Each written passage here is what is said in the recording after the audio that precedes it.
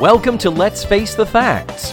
I'm David Almeida, and I'm your host for this rewatch podcast for the classic sitcom The Facts of Life. I'm an actor in Orlando, Florida, and every week I bring you some of the greatest talent in the Central Florida arts community.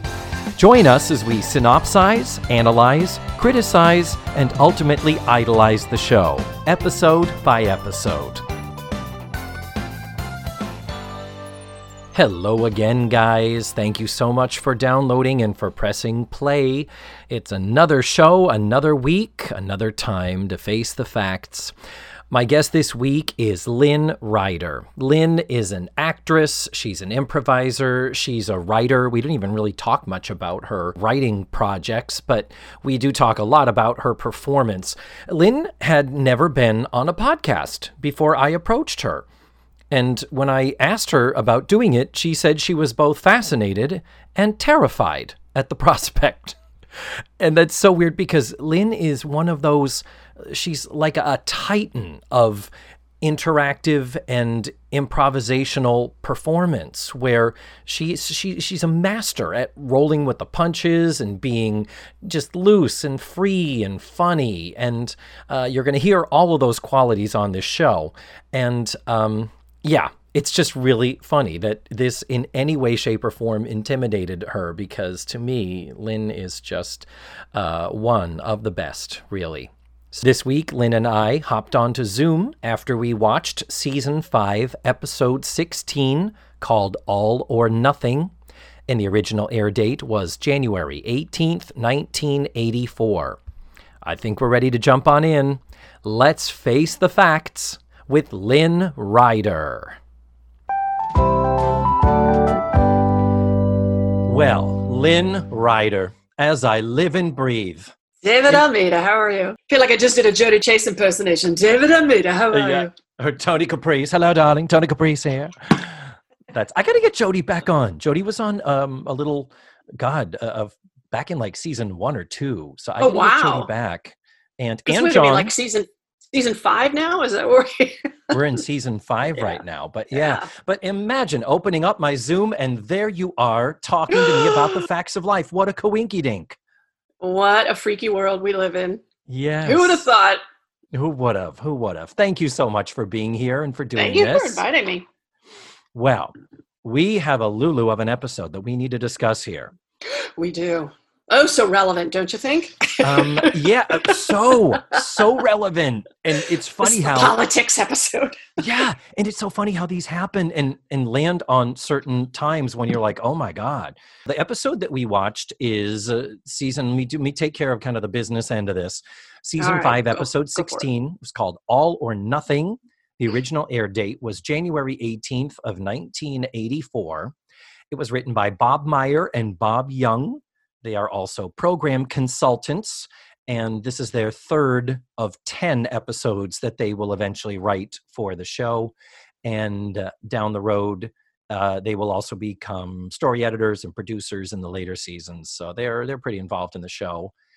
And they will go on to write and or produce various shows individually and separately, including My Two Dads, Roseanne, 227, Sybil, Happily Divorced, Mike and Molly, and Melissa and Joey. Wow. So they're still going at it, man. That's impressive. Yeah. And the episode was directed by Asad Khalada, who is the in-house director. He directed all but just a handful of episodes this season and last season. That's when he was in rehab, right? Yeah. I wondered. The Asad rehab episode. It's like, I need a vacation. I have nothing but teenage girls surrounding me. Coke habit caught up with him. He had to wear the ankle bracelet. You know, all those teenage girls. He was bound to get into trouble. Just to sign these horrible histories for everyone involved with this show. Now, did you watch the show at any time growing up? Was this a show that was in your life? I did. It came at a weird time for me. I think it started in 1979? Correct. So, yeah. So I was kind of, so I would have been about 13, 14, 15 when I was watching the show. But then at some point, it became really uncool to watch Facts of Life. So I sort of secretly watched it, but it's not like I showed up at school. It's like, hey, did everyone see what Blair's hair looked like on the, it just wasn't something you talk about. But I did secretly watch it up until I think about the time that they graduated. And then I kind of, life took over and I had other things to do. But yeah, but I would catch it in reruns quite often.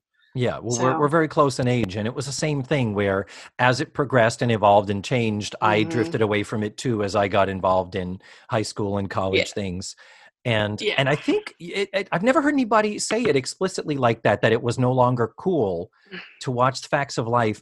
I'm thinking that might have been what are the later seasons, the Over Our Heads years, because that was when it moved to the powerhouse Saturday night lineup on NBC. So if you think about it, it's like, did you see the Facts of Life? It's like, no, I was getting stoned in my friend's basement. What were you, loser? Exactly. Doing poppers. What are you?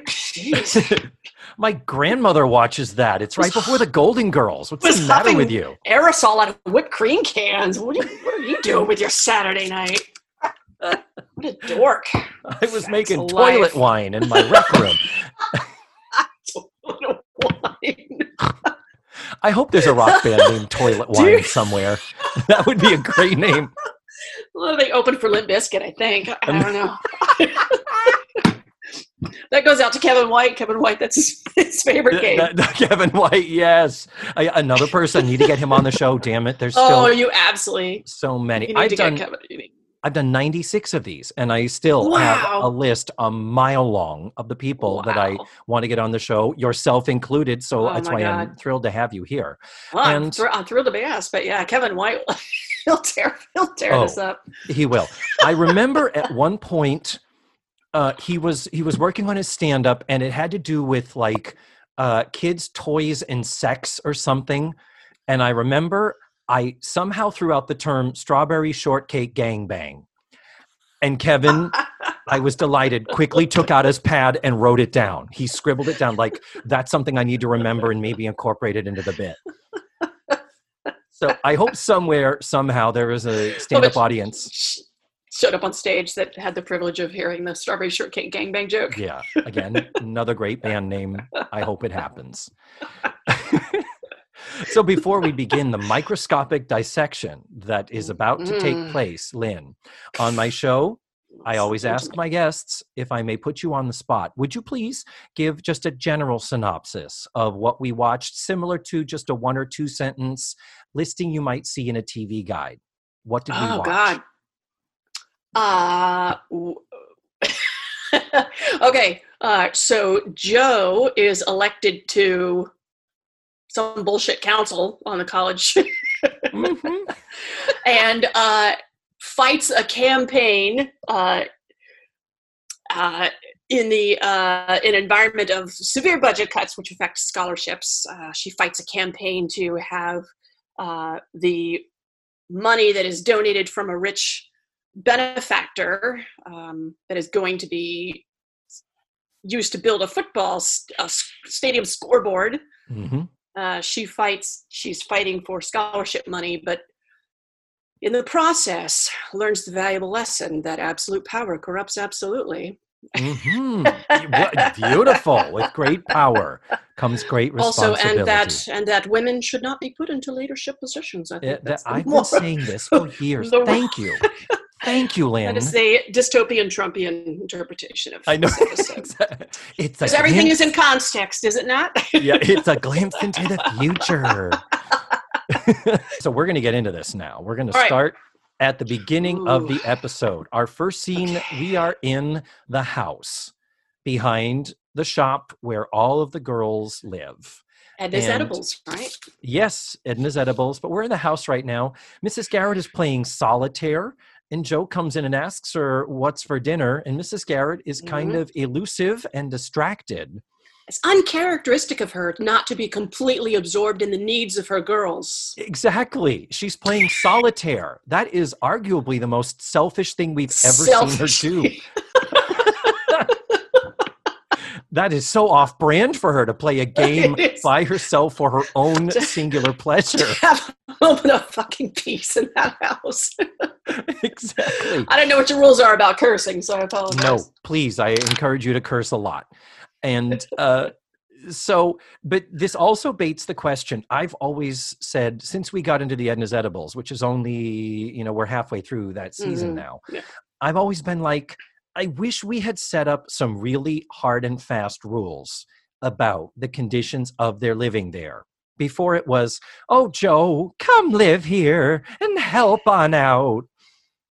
And it's like, well, okay, help out. There was the talk of them not working, and they do earn money. Like Natalie had a paycheck issue because she was shirking her responsibilities. And I'm like, why are they getting paychecks at all? They're basically getting free room, and I would assume free board, that Mrs. Garrett also cooks for them and that they eat there. Case in point, Joe saying, hey, what's for dinner? It's like, bitch, I'm not your mother. What the fuck? Which begs the awkward question, what is the real arrangement going on here? Mm-hmm. I'm sure you've had plenty of episodes that have talked about Edna Garrett and her relationship with these girls. And what nefarious, does she have does she keep jars of Blair's fingernail clippings in her, tucked away in a closet somewhere? Is she, is there something else going on here that we don't? We actually haven't really talked about Mrs. Is she Garrett. building a girl, with like pieces of hair from hairbrushes that she's been collecting over the years? She never did have a She's daughter. Building a daughter. Exactly. She only has 2 sons. She never had a daughter. Lynn, you hit on something. Exactly. Oh my goodness.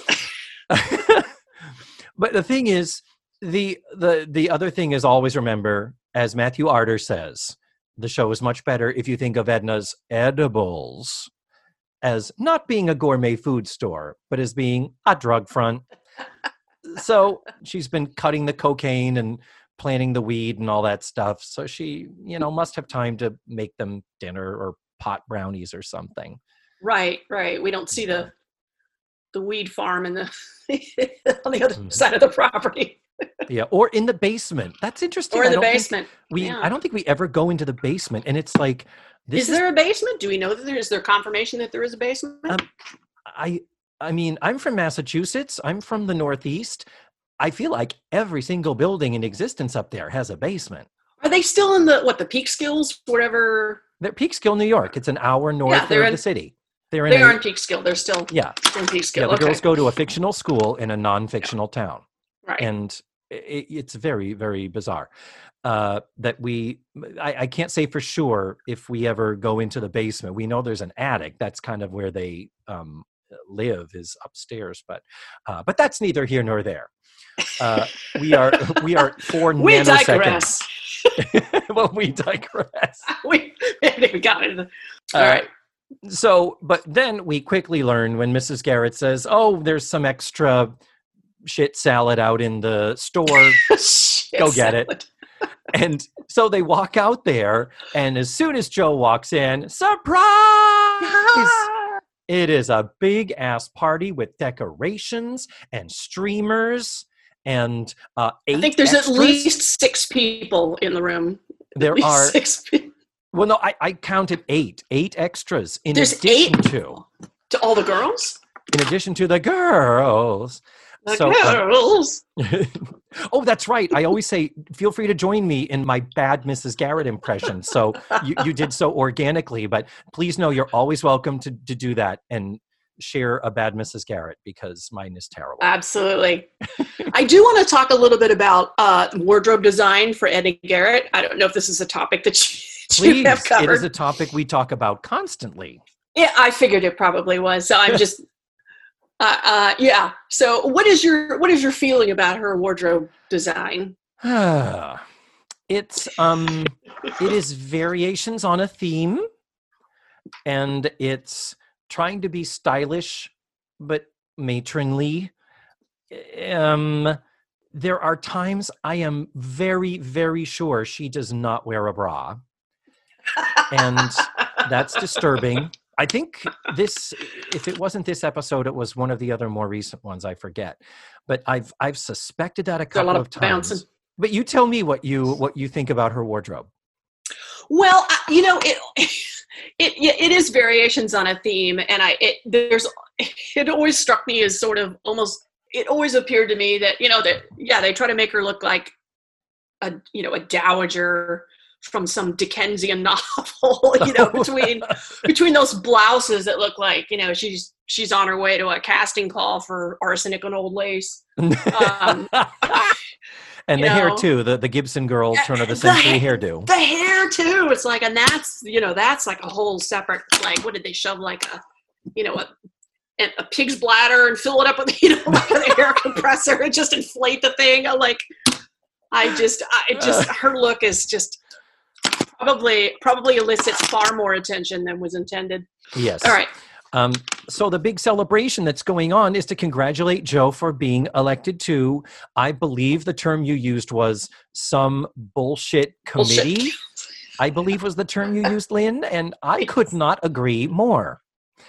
Because the term they used is the Board of Regents at Langley College. Yes, that's right.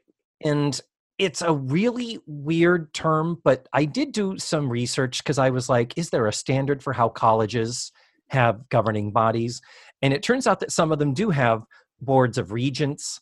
And I started looking up, seeing, well, what does Cornell have? Cornell has a board of trustees. And then I looked at Harvard. Harvard has two governing bodies, board of overseers. That's not ominous at all. Yeah. And at the same time, terribly uncreative. Old men. Yeah. And I was saying terribly uncreative in terms of, let's see, we need a board of people to oversee. We'll call them the Board of Overseers. Done. Next. Nice work, Harvard. And that's why Harvard's not known for their art, humanities, and creativity department.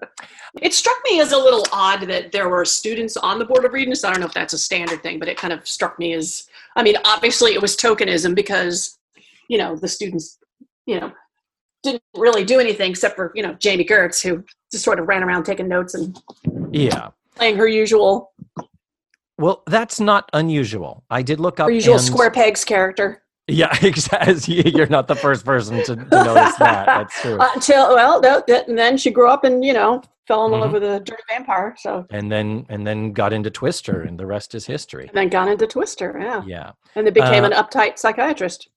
Yes, true. Back to the trope. But yeah, there are, on one of these boards, there is, it does say that there are students, but the existence of such a group is not crazy. And I do need to do a corrections corner, Lynn, before we can continue. I've been saying that Langley College is an Ivy League college. When Blair was accepted to her colleges, she listed off Wellesley, Smith, and Langley. And now two of those are real. Langley is fictional, and that's where she goes now. And in my brain, I was thinking Wellesley and Smith, those are very well-regarded colleges. And in my brain, I was thinking, yeah, those are Ivy League schools. They really, they're up there. They are not. So Langley is supposed to be on par with the good colleges. But there are only 8 Ivy League colleges in the country. I didn't realize it was such a small niche. Yeah, I'm actually surprised there are 8. Oh, you thought there were fewer? I thought there were 6. Oh, okay. But I always forget about what, Northwestern, I think. It's University of Pennsylvania, Harvard, Yale, really? Princeton. University of Pennsylvania? Yeah. Isn't that weird? And then Brown, Cornell, Columbia, Dartmouth.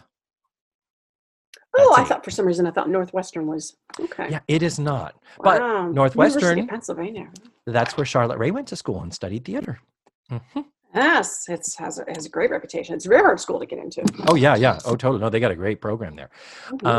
So that is my correction that I have for the last several weeks been referring to Langley as an Ivy League college, only inferring that from them putting it on par with Wellesley and Smith. Not true. Wellesley and Smith are good colleges, but not Ivy League good colleges. It's a private liberal arts college. Exactly. Okay. Exactly. So anyhow, this whole being elected to the Board of Regents is such a big deal because it warranted us not just a party, not just a celebration, a surprise party. Wow. That's a very sitcom trope. Just saying. Which sausage was served. Bratwurst, uncooked. Bratwurst, it was foul looking. Uncooked bratwurst. It was looked a like light. It looked like Graham Murphy's picture of his leg that he just posted. No. Look like an unglazed ham. Graham Murphy, another person I need to get on the show. This is our running thing. This whole episode's going to be. We need to get them on the show too. So Graham Murphy, coming for you. Okay. So then we go to the actual meeting of the Board of Regents. Yes. And flittering about is Boot St. Clair, Jamie Gertz, as you previously mentioned. Yes. God, she is delightful. She is wonderful. She is supposed to be the character that you love to hate, and she understands that, and she nails it. Yes, I mean, does. She is great. This is her 3rd out of 4 appearances. This is only the 3rd time I've seen her, and I would have said she's been on a half a dozen so far, and that there's still a lot more to come. But she has made quite an impression. So many people remember her from The Facts of Life. In 4, she takes total command of that role. I mean, she walks into a room and you can't help it. Yeah. But look at her. She's terrific. She's wonderful. Yeah. So she welcomes Joe. She introduces Joe to this gorgeous blonde boy named Steve Garland. He's the captain of the football team. He's another student on the Board of Regents, or as they call themselves, Regents. Ooh, fancy. That's going to come up later. Like Cher, just one name. Yeah. This is played by Bruce Penhall. That's who the actor is. He had just been in a multi-episode stint on Chips. He's listed as Cadet Bruce Nelson and then later Officer Bruce Nelson. So I assume he's some type of a protege to Ponch and John. And I never watched Chips. It's I wasn't allowed to watch Chips. Yeah, it's weird. For being a young gay boy, I should have been watching it to lust after the dudes. What were you watching? I was watching Charlie's Angels and Wonder Woman. And The Facts of Life. I was too busy identifying with the girls as opposed to lusting after the guys. So, and I think that might still be the case today, but that's between me and my therapist. That's another podcast. And then shortly after we meet him, and he's very, very, very cute. I believe he did make the top 20 hottest guys on the Facts of Life list that the New Now Next logo website put out a few years ago. Really? Yeah. But then, speaking of not hot, then we meet Chairman Beaumont. This is the big white dude, the old white dude in charge. Let's just lay it out there. Yeah. Get this. The actor is the quote unquote man. The man. His name is John Randolph, is the actor. Tell me he's like some big Shakespearean actor who's done. Here's the thing. His career goes all the way back to the late 40s. So he's one of these veteran actors who was there at the dawn of television. Wow. He was Chevy Chase's dad in Christmas Vacation. Oh my God. Now I have to go back and look. After this, 3 years after this episode airs, he would go on to win the Tony Award for Best Supporting Actor in Neil Simon's Broadway Bound. Wow. So, yeah, he still had a Tony Award-winning performance ahead of him. Amazing. And homosexual men will remember him from the pilot for Wonder Woman. He was the original General Blankenship. Later replaced by Richard Eastham in all the subsequent episodes. But in the pilot, he was General Blankenship. Now, at the time you were watching Wonder Woman, did you catch this crossover? No, I did not. And here's the other, speaking of crossovers and connections. In the original Wonder Woman pilot, Wonder Woman's mother, Cloris Leachman. Facts of Life. Oh my God. All roads, 6 everything. From Facts to Life. All roads lead to Peekskill. But he's great. I mean, his character isn't necessarily likable, but he's not evil, awful. He could have been more of a dick. Yeah, he's exactly what the part needed. Yeah. No, he was because, great. he had to be believable at the end when Jo learns her valuable lesson. Yeah. In order for the episode to have its impact, they couldn't make him a villain. Yes, like exactly. A true villain. True. Very, very true. Jo is the villain. Because Oh my God, you're so right. I need to stop saying exactly, but you are so exact on everything, Lynn. You are getting it all right. That's proving that every villain is a hero of their own story. I know I am. Anyhow, there's also a guy in this board meeting named Hal, played by actor Fred Grossinger, sometimes credited as Fred Holiday. And he's a big-time veteran actor. So is the woman, Louise, who's trying to keep them on task and keep the books balanced, Erica Yone. And Fred is a little more of the villain. He's kind of the more consistently antagonistic toward Jo. And Louise is she just seems like she's so put upon. She's like, fuck these guys. I don't want to be honest. But the deal is they are also there. They're also characters with lesser things. He's kind of the muscle. Yeah, exactly. The brawn to Beaumont's brain. He's the one that shows up at the dorm room at night. Throws a brick through people's windows when they're not voting the way they want him to. That's Fred. That's got Fred written all over it. Yeah. Well, there is a running joke of calling her Joel Polnikak, of him not being able to pronounce her name. This is Beaumont I'm talking about now. Yeah. They blow through a few things. They call a vote, blah, blah, blah. And then Jo starts in with the, hey, I want to talk about this increase in the student activity fee. Mm-hmm. And they're like, it's not on the agenda. And it's one of those, Jo, did nobody tell you when you're on a board and you go to a board meeting, there's usually an agenda. Read the handbook. Mm-hmm. Exactly. But they still make a sidebar for her, and they make allowances, allocate some funds and help her out. And they say they're not going to raise the student activity fee. They take some money out of a building fund, much to Louise's dismay. And boom, he slams his gavel down. It's good to go. That's great. So he's like, now let's get back to the agenda. And Jo was like, but there's also a lot of scholarships going away. And she doesn't explicitly say it, but we know that this is something she does believe passionately in because Jo is a scholarship student. She would not be there otherwise. Yes. So she talks about, we need to do something about the scholarship fund. And they're like, well, it's either that or the professors don't get raises. So that's not going to happen. The professors haven't had raises for 2 years. So. Yeah, exactly. They're like, no, we're taking care of our people. And you can't fault them for that. You really can't. No, you can't. So then the next item on the agenda is, one of our greatest benefactors, Dick Patterson. Good old Dick Patterson. I loved him on 8 is Enough. No, I'm sorry. That would be Dick Van Patten. Van Patten. But he is he is called and referred to as Langley's richest graduate. I'm glad they keep track of the income of all of their alumni. You know those alumni associations. Do you not get mail from your university? I do. I shred it on a regular basis. Oh, my God. It's terrible. Phone call. I went to UMass Amherst. If I get a phone call from Amherst, Mass, I'm like, click, decline. Nope, not sending you no money.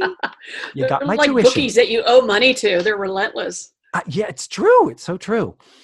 So the news is that this Dick Patterson dude is donating $500,000 to the college so that they can put in a new scoreboard in their stadium. Lights up. It's going to be amazing. They are all oohing and eyeing over this thing. It's like a great big shiny bleeping and blipping toy. Yeah. And it's like big electric penis. Yes. Isn't that nice of Dick to do that?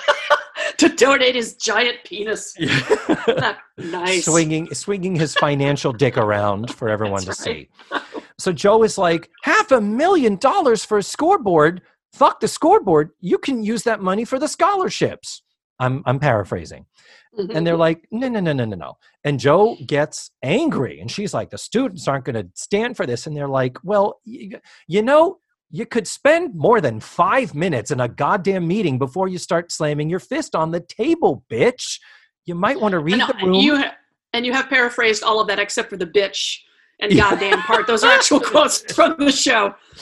We thank Joan Rivers for that, for bringing That's right. the word bitch into the primetime. Into the vernacular. Vernacular.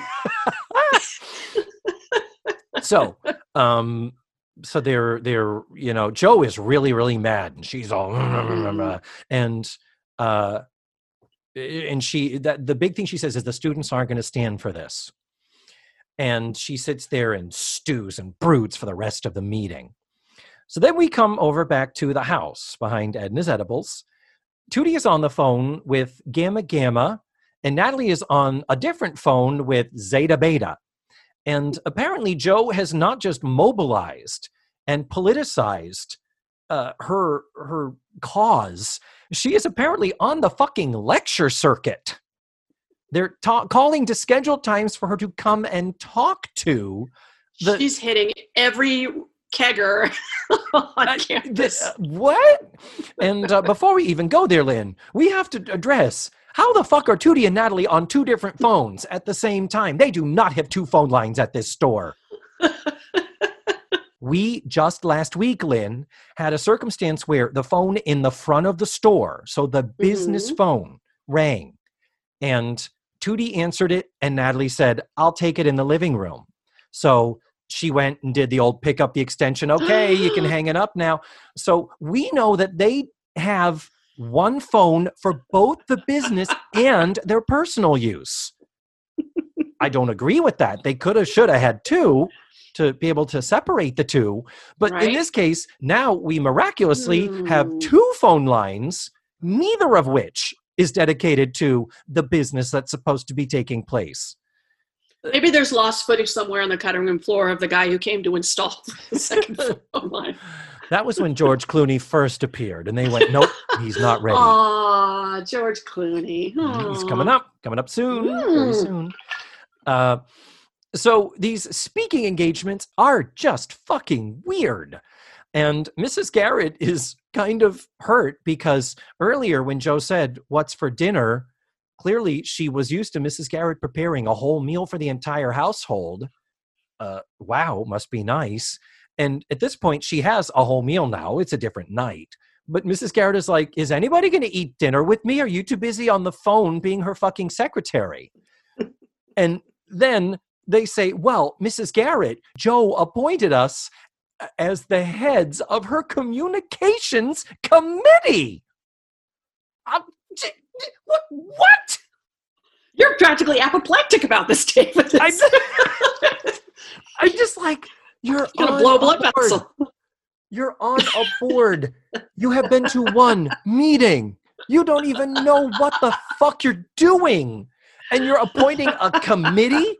And then she walks in, finally when Joe arrives, she's got a goddamn entourage with her. This guy and this girl who are with her. And it's like she has a team now. And I'm like, you see here, she's got her own Fred now. See, this is where the corruption starts. This is where it starts. This is how it starts, David. Oh. So anyway, yes, I am apoplectic and I'm about to continue apoplecting, my dear. Brace yourself, Effie. All right. But what has happened is Joe has already gotten her people to pass out handbills. I believe we would call them flyers in the 20th century. And it's a big scholarships, yes, scoreboards, no. She's basically put out word to the student body and is getting their support that, yeah, it is ridiculous to spend this amount of money on a scoreboard when our scholarship fund is suffering. And in learning that she has these speaking engagements, and they're just so overwhelming. I mean, there's 2 of them, Lynn. So That's Joe says, why don't I get a room at the student union and do one speaking engagement and talk to everybody? And the 2, by the way, their names are Ashley and Roger. And Ashley is still working. Roger is not. We still see credits for her recently within the last decade. Roger, I think, got out of the business. And but Ashley and Roger are like, what? We'll get right on it. Boom. They're calling the student union and they're getting to it. And Ashley is kind of the business one. Roger sits down at the table, and Mrs. Garrett is just so happy to have somebody eating her food. That's right. He's the one that sits down and starts eating. I remember. And the fact that they're so familiar in how they come into the house, how he sits down, he's like, ooh, that looks good. There's no sense of, oh, Mrs. Garrett, I'd like you to meet my team. So they've clearly been there before. There's familiarity. This has already been going on. And the reaction shots of Mrs. Garrett are quite magnificent. Whereas there is a sense of, what the fuck are you doing? And anyhow, then the big moment happens right before the commercial. What happens is we have two things kind of happen. One is Joe gets on the phone and she's like, oh, they don't have a room. And Joe's like, Ashley says they don't have a room. And Joe gets on the phone and says, well, let me talk to him. Maybe I can do it. And she's like, yeah, I know you don't have a room. And she's like, you know, I am a regent. Who is it that suggests to her that she can tell them that she's a regent? Somebody puts that idea into her head. And I can't remember if it's Mindy or if it's like, is it Tootie Natalie that does that? Or Tootie? Somebody does. It might have been Natalie or Tootie, but somebody puts that idea in her head and says, Joe, you're a regent. Yeah. Well, so she mentions it, and I was like... Yeah. So she says, I'm a regent? Oh, really? Yes. That means something? I have a room tomorrow? You're going to put it into the agenda for the... it was suddenly like doors opened up magically for her. That's right. And so, that's when it began. That's when it begins. So then... Allah! Exactly. And then she goes into the next thing, and we get Mrs. Garrett starting to look uneasy. She's looking uncomfortable with the girls. Beautiful. I love that. So then Joe refers to the scoreboard somewhere as stupid. And Mrs. Garrett says, so, Joe, do all the other regents think it's stupid? And Joe's response is, no, but who cares? They're wrong and I'm right. And then someone suggests, hey, maybe we could get an article into the Langlian, which is the school newspaper, about this or that. And then someone says, I think Ashley then says, oh, no, you can't. This is the cutoff. We're past the cutoff deadline for publishing. And Joe says, not for a regent, they're not. Yeah. I'm getting serpentine with my head. I'm getting all, Emperor Palpatine, hello. Yeah. And so Mrs. Garrett does intervene, being the voice of reason as she always is. Mm-hmm. She says, what kind of an attitude is that? She says, Joe, you're going to have to work with these people. And Joe says, no, these people are going to start having to see things my way. And when I'm through with them, they're going to wish they never heard the name Joe Polnikak. Fade to black. In your face, Fred. Yes, exactly. As we fade to black, we hear that "fuck you, Fred." We have to sit through a tampon commercial to find out what happened. Ooh, suspense. So this is commercial. This is the cliffhanger of, oh my God, Joe has gone off the deep end, and we do not know if she's gonna make it back, Lynn. It's scary. Oh, it is scary. But not as scary as the fingernail collection that Mrs. Garrett keeps in the attic, but it is a little scary. But while we were at commercial, Lynn, I like to do a little getting to know you with my guests. Okay. I know typically actors hate talking about themselves. I know I do. So if I could just ask you some questions to give us a quick travelogue through your life and career. Sure. Lynn, writer, where were you born? David Almeida. I was born in Italy. Italy? Mm-hmm. For realsies? Yeah, for realsies. Wow. How did that come about? Well, David, when a man and a woman love each other. I mean, are your parents both Italian people, or were you like an Air Force brat, or what? Air Force, yeah. My father was in the Air Force. He was stationed in Air Base in Vicenza, so that's where I was born. Wow. I don't know if I was conceived stateside or not. I'm not sure. Okay, so do you have dual citizenship, or? I did up until I was 18, I think, and then you either declare or you are just given, because I was here in the States, I was just You're just granted. you're You're an American. Yeah. We're done here. Okay. Yes. Very Yeah. cool. And Yeah. so where did you primarily grow up, or do you have a list as an Air Force child? I have a list that is shorter than most Air Force brats. Okay. So we lived in Wisconsin very briefly when I was a kid. And we kind of bounced back and forth between San Antonio and Washington, D.C., because there were two large Air Force bases that my father was stationed at. Mhm. So we kind of bounced back and forth between the two. And when did you first get into performing? When was that a thing for you? Well, the first time I remember kind of was seeing a production of Joseph and the Amazing Technicolor Dreamcoat, and I was probably about 9 or 10 at the time, and just had the top of my head blown off. Mm-hmm. And dabbled at the community center. There was like this kids drama class, that I participated in, and I did drama when I was in high school, but I didn't do any acting per se in any of the shows, just because I was too scared. Oh, really? You were too scared? Yeah. Oh, I was super, super, super shy. Yeah. Uh-huh. Did you go on to study in college? I did. I went to what was called Southwest Texas State University at the time. Now it's changed to Texas University. Mm-hmm. They're Texas State. And so I declared as a theater major because I was, in large part because I was afraid, because I was so terribly shy. I was afraid that if I didn't do it, then I was not going to survive in this cold, cruel world. Uh-huh. So, but you knew you wanted to do it. I knew I wanted to do it, and I just didn't have the courage. And I thought, I've got to do this, otherwise I'm never going to make it. Oh, so, okay. Yeah. And then, how did you get from college? What happened between there and you're coming to Central Florida and Orlando? Yeah. Ugh. Well, so I graduated in the midst of a recession, and mm-hmm. So struggled for a couple of years, and then wound up getting a job at Fiesta Texas in San Antonio, which was a theme park owned by Gaylord Entertainment at the time. It was the sister park to the National Opryland. It was Opryland. Yeah. So I got it. My first job there was as a dresser for Streetmosphere. And then I met Herbie Hansen there and Debbie. And and I eventually got a job doing the Diverse Players. Oh, so wait a minute. And Herbie and Debbie, two more people I need to get on this show. Yeah. Herbie was a show director there. Yeah. Mm-hmm. And this is in Texas.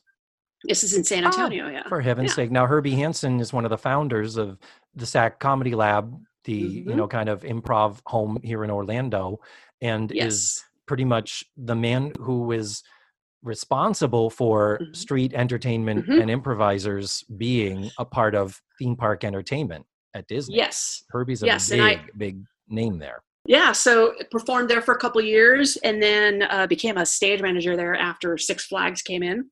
Uh-huh. And did that for a while. And then, I moved to Nashville after that and worked at the Opry, Grand Ole Opry, for a couple of years. Yeah. And what was the first job you had when what brought you to Disney?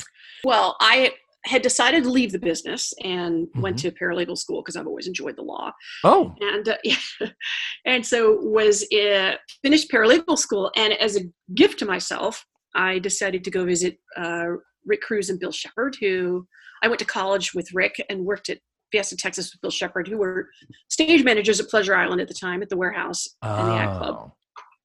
And so I came, and it just so happened that while I was there was an audition. They were looking for people for Comedy Warehouse, and he convinced me to go to the audition. So I went, and Mike Corcus saw me and said, "Hey, we don't have any full-time positions, but if you want to come and train for Comedy Warehouse, we need some subs." So I kind of thought about it and thought, well, why not? So I moved out here. I had a full-time job set up as working in a title company, because that's kind of the work I was doing. And I went to rehearsal for Comedy Warehouse, and I never went to that job because while I was in my burn-in week at the Comedy Warehouse, I auditioned for the holidays. I think it was for the holidays. Holidays around the world? Yeah. At Epcot. Yeah. And Ken Malquist saw me there and Steve Peterson, and I got the job at DEG full time as a site visit actor, their first full time site visit actor. So. Oh, so you were doing the conventions full time? Yeah, wow. I was there for like 5 years. Yeah, I did not know that. time. That's what Sheila Smith Ward does these days. Yep. And Sheila Smith Ward, another person I need to get on the podcast. I was going to say. And Terry, her husband, a magician, kind of, little on the famous side, but yeah. That's really cool. You hear about stories like particularly in the theme park world, I just went to an audition while I was here on vacation and I haven't left in 15 years kind of a thing. And you also have done other attractions. You also have substituted at Universal and other things. Did you ever do any of the dinner attractions? Did you ever do like Capone's or Sleuths? No, I never did any of the dinner attractions. I mean, despite the fact that I did the Adventurers Club as a sub for, I'm not a singer, so. And nowadays, you are found full-time working with your friends over at the Monsters Incorporated Laugh Floor. Yes, in the before times, yes. Yes, nowadays we don't know. We don't know what I do for a living, so yeah. Any of us do. Well, that's great. I'm so glad to have gotten you here. It's convenient that so many of us are in this holding pattern, waiting to be called back to work. And it's been great for me because people find it hard to say no. It's like shit. David knows I got nothing else going on. Fuck. Exactly. Which is why I was totally honest with you and said, David, this scares the shit out of me. The fact that you would be intimidated by my little shit show. Oh my God. Is that related to the shit salad that's in Edna Garrett's kitchen? Shit salad in a shit show. Shit salad.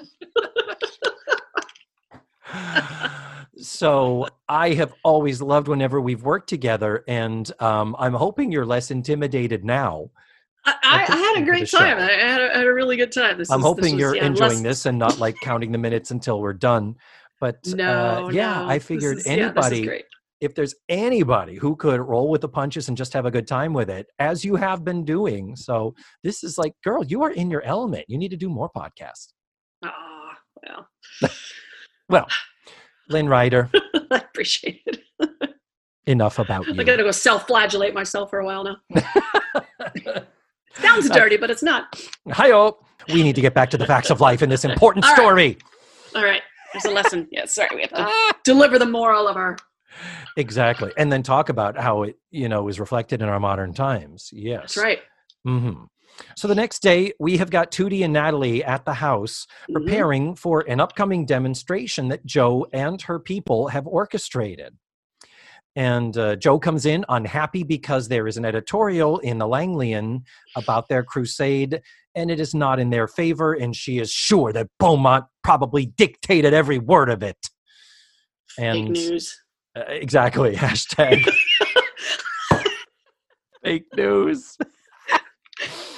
Anyhow, so Tootie and Natalie show the signs that they made, and Joe is mad. They're not exactly what she asked them to do, and she yells at Natalie. And Mrs. Garrett's like, girls, why don't you go work in the shop while I bitch slap this cunt? But the deal is, Mrs. Garrett says, what are you doing? And Joe is like, hey, Mrs. Garrett, it's kind of like I'm a regent. I don't have time to play around here, is what she says. And Mrs. Garrett says, or time to say thank you? And Joe is kind of like, well, whatever. So they're planning on how she's going to appear at the speech, whether she's going to be in front of the crowd or emerge from the crowd. That's right. Or, I mean, at one point it was just like... Zip line into the building. Exactly. I was like, at one point they're like... Elvis? Come on. Exactly. It's like, okay, we're going to have a platform and a cross that you are going to be... it's like... We're going to set it on fire, and then when the pyro goes off, that's when you show up. The Technicolor Dreamcoat and we have a smoke explosion. They never take these episodes too far. They just don't go far enough. They never do. Well, Blair comes in. She's got signatures on petitions. And Joe is like, fuck petitions. They're wimpy. We need something to show them that I'm a force on this campus.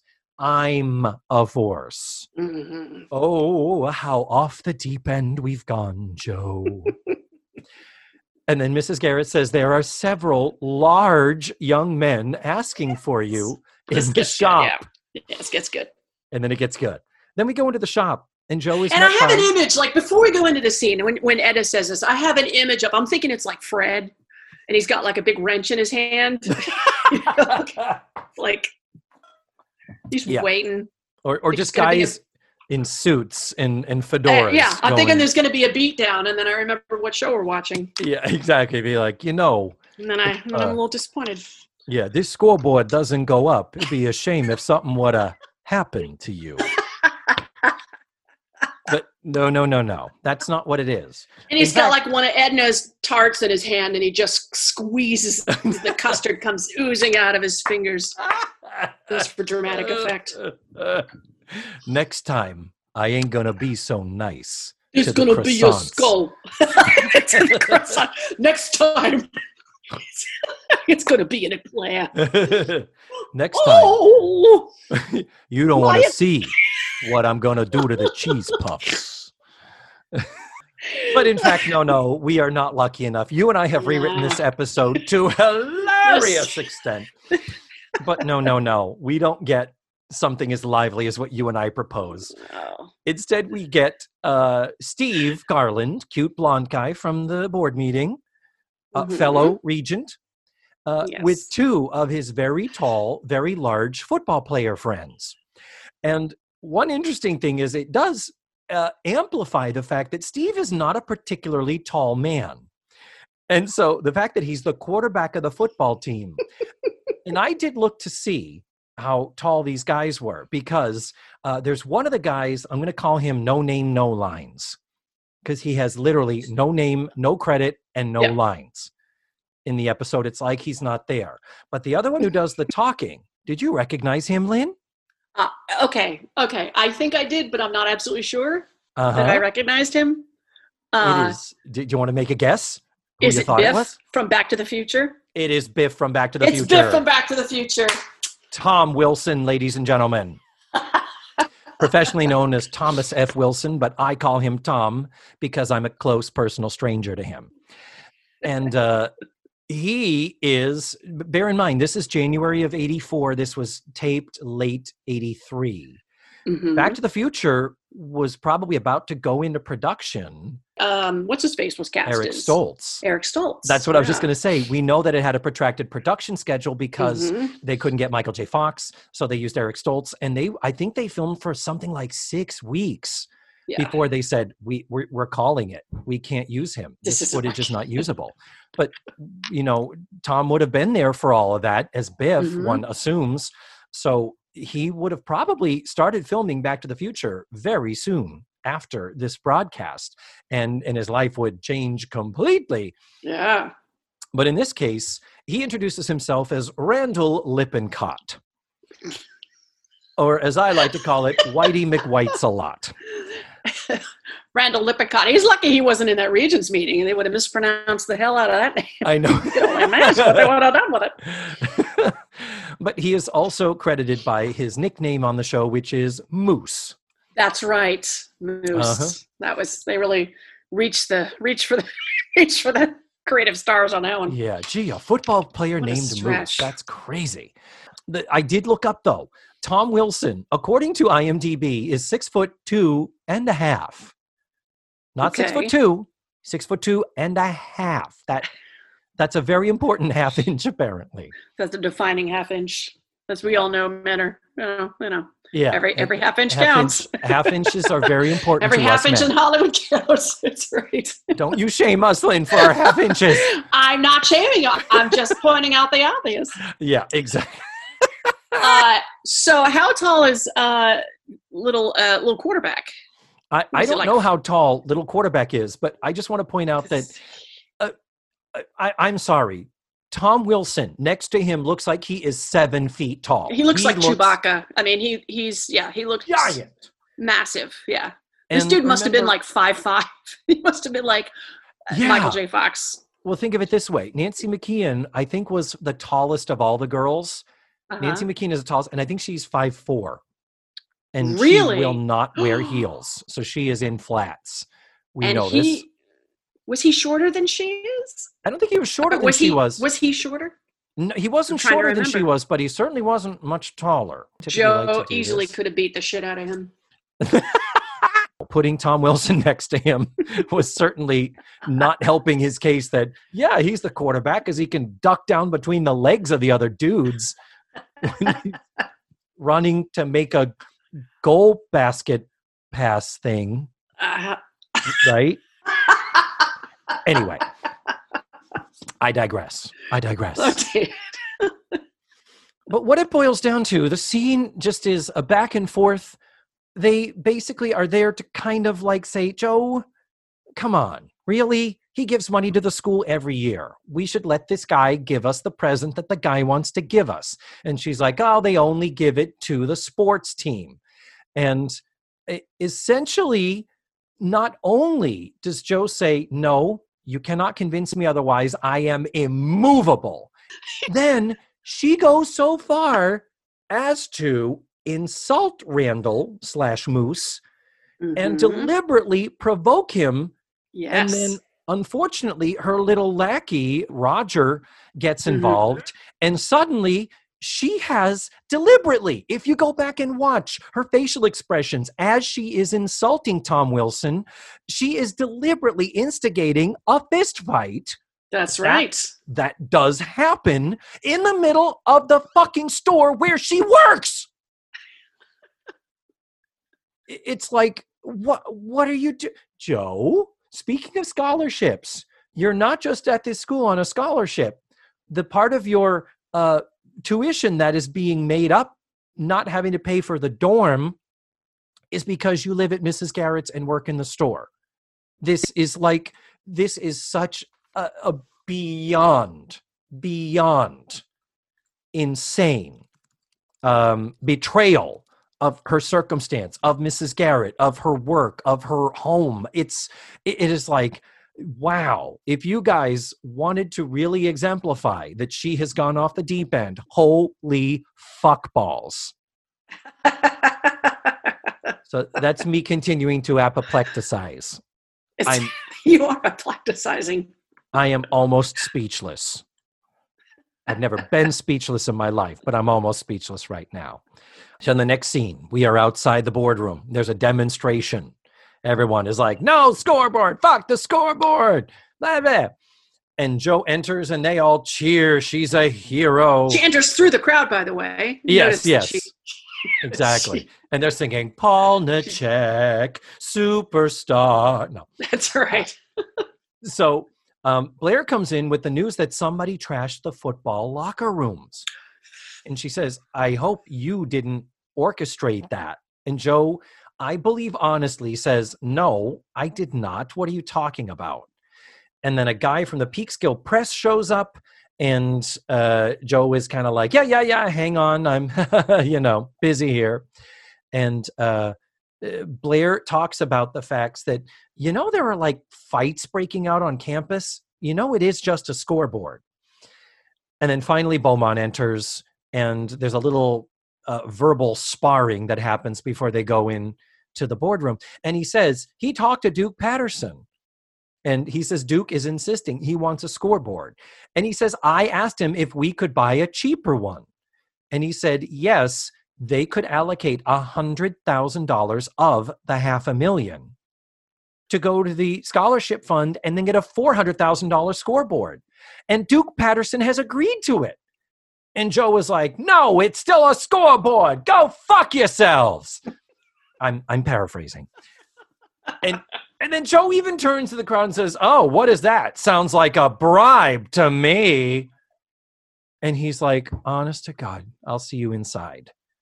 And that's where you're like, you know what, Beaumont, for being a very by the book and for being very task driven and business oriented as he was presented in the first scene, the fact that he was the one that, if assuming he's telling the truth, that there's no extra layers going on here. But the fact that he said, well, maybe I could propose a compromise. He literally said, I am putting forth and instigating a compromise that may be beneficial to everybody. And Joe was like, no. And you're like, girl, stop it. So then we get into the boardroom. And it's all this back and forth thing. Boots is there. Mm-hmm. We have letters from the alumni who are angry about the riots, the fact that this is even a thing. And they end up voting on it. And Joe puts forth basically saying, no, telling this Beaumont guy, no scoreboard, period. Joe has completely lost sight. We need money for scholarships has become my negativity toward the scoreboard is the thing that's buying me political power and popularity. All about the messaging. Mm-hmm. And so she makes a motion to say no. And our friend Joyce or Jane or whatever her name is, the woman in the room, the poor put upon female in this situation says, if it will stop all of this stupid bullshit, I will second the motion. Could we just vote and be done with this? So they vote and it passes. And Beaumont's like, fine, I'll go make a phone call. We're done. And the last moment before everybody leaves, Beaumont and Joe are left alone. And there's this little interaction, and it's beautiful. I love it. The sexual tension is palpable in it. No, it's like they are so gonna make out. They are so gonna make out right now. No. It's gonna be a backroom deal. It's happening. We're in the room where it happens. Now we know who's gonna score over the scoreboard. Okay. In fact, Joe half-heartedly says, oh, well, sorry, hope I wasn't too much of a pain in the ass. One of those, yeah, I'm apologizing, but I'm happy I got my way. Humble brag. Yeah, oh my God, I'm a total mess. Don't even get involved with me. I am such a mess. Oh my God, don't even.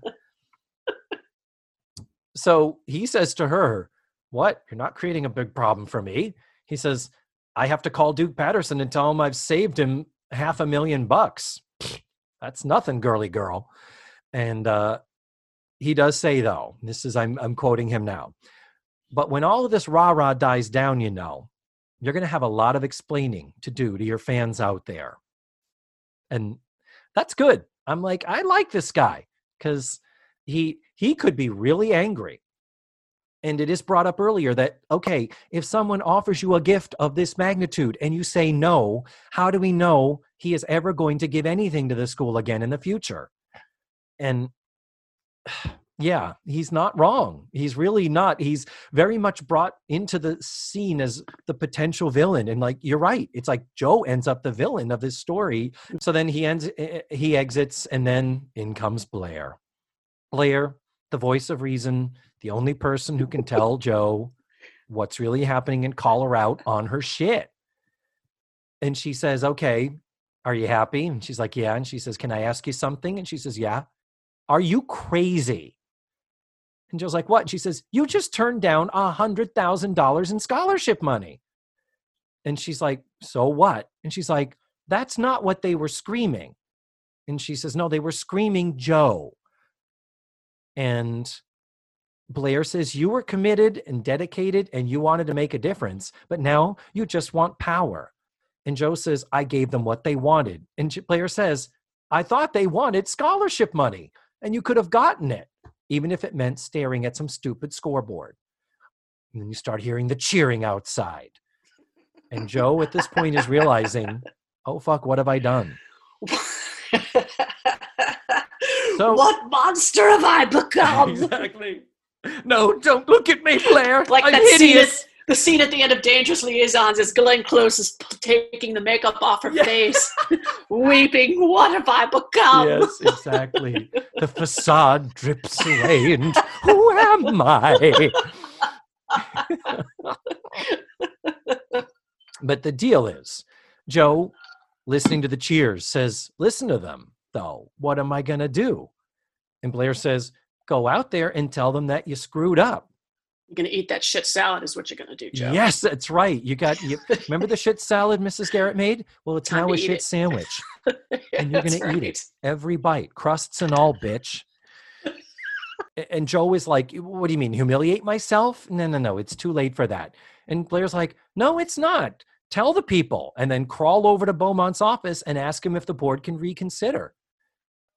She opens the door. It's kind of like this beautiful unspoken thing between Blair and Joe as not quite girlfriends, but girlfriends.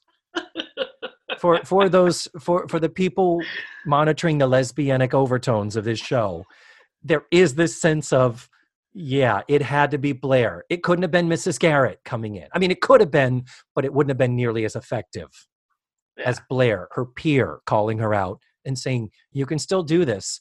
And the fact that, Blair is casual, says, so tell them you screwed up. She's not saying, tell them you're a horrible person and I will hate you forever. There's a sense of, I will forgive you and other people will forgive you. And as Joe realizes what she needs to do, she opens the door to confront her sorry fate. And over the cheers of Joe, Joe, Joe, Joe, we freeze frame and roll credits. Oh, so powerful. So powerful. But overall, thoughts on the episode? Anything we could tweak or change and send to the writers in my time machine to rewrite the episode? Any thoughts? Oh God. I think everything that we have said in this episode should be instituted into that episode. I think, Mm-hmm. I think Fred with a wrench would be good. A couple of Teamsters, maybe. Yeah. The biggest thing to fix and tweak about this is if Joe was going to instigate a fight, I just cannot forgive her for instigating it in the shop. In Edna's Edibles. That is so completely, even if it was just out in front of the store on the street. I would have liked to have seen Spike Lee direct this episode and have just place just wrecked. I mean, just full on Custard riot. on the walls, strawberry trash cans jam, going through plate glass. Oh God. graffiti. That would be a great topic. Have famous directors come in and redo episodes of Facts of Life, right. What would George Lucas do? What would what's his face, Scorsese do? With this, we would have had the men in the fedoras and the suits. We would have had Joe Pesci, and it would have ended a commercial because she would have been like, "I'm so fucking scared, I'm quitting. Episode over. We're done." Lynn, my darling, thank you so much for doing this. I hope you're not David. I hope this doesn't suck. Terrified. I hope this doesn't suck. No, this does not. I can tell you, I'm in it right now. This is so not a sucky episode. It's going to be fantastical. It already is. So thank you. I hope we're able to do it again sometime soon. I would love to. Yes. Now that you've burst my podcast cherry. Yes. You've never been on a podcast ever before. Nope. You said. I've been asked a couple of times, but I've always turned it down because I was just You gotta do it. You gotta do it. So I can't wait to see your face for realsies sometime soon. Amen. But until then, it's been great to see you on the computer screen. It's been great to see you. Let's do it again soon. Smooches, my dear, and goodbye. Mwah. Goodbye, David. And there you have it. That was Lynn Ryder. First podcast, and I would say a slam dunk. And it's interesting to note that through the course of our talking, you heard, I named no fewer than 7 of our fellow actors that I still want to contact and need to get on the show. So I need to get busy with that. But next week, I'm going to be watching Season 5, Episode 17, called A Death in the Family. And I will, of course, have another special guest. You can watch the episode for free at dailymotion.com. I'll post the link in the show notes, and you can also find it at this episode's webpage. And that's it. Thank you so much for tuning in to this week's show. I really appreciate it. And remember, the facts of life are all about you.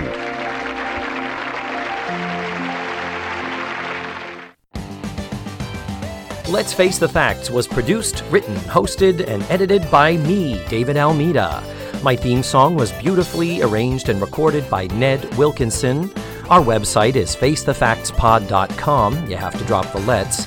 And that's where you can find extra pictures, video, and audio extras from the digital cutting room floor. Follow the show on social media. We're everywhere under the handle Face the Facts Pod. You can become a patron of the show by going to patreon.com/FaceTheFactsPod. And don't forget, go to your favorite podcatchers and subscribe, rate, and review. Tune in again next week for another thrilling episode of Let's Face the Facts.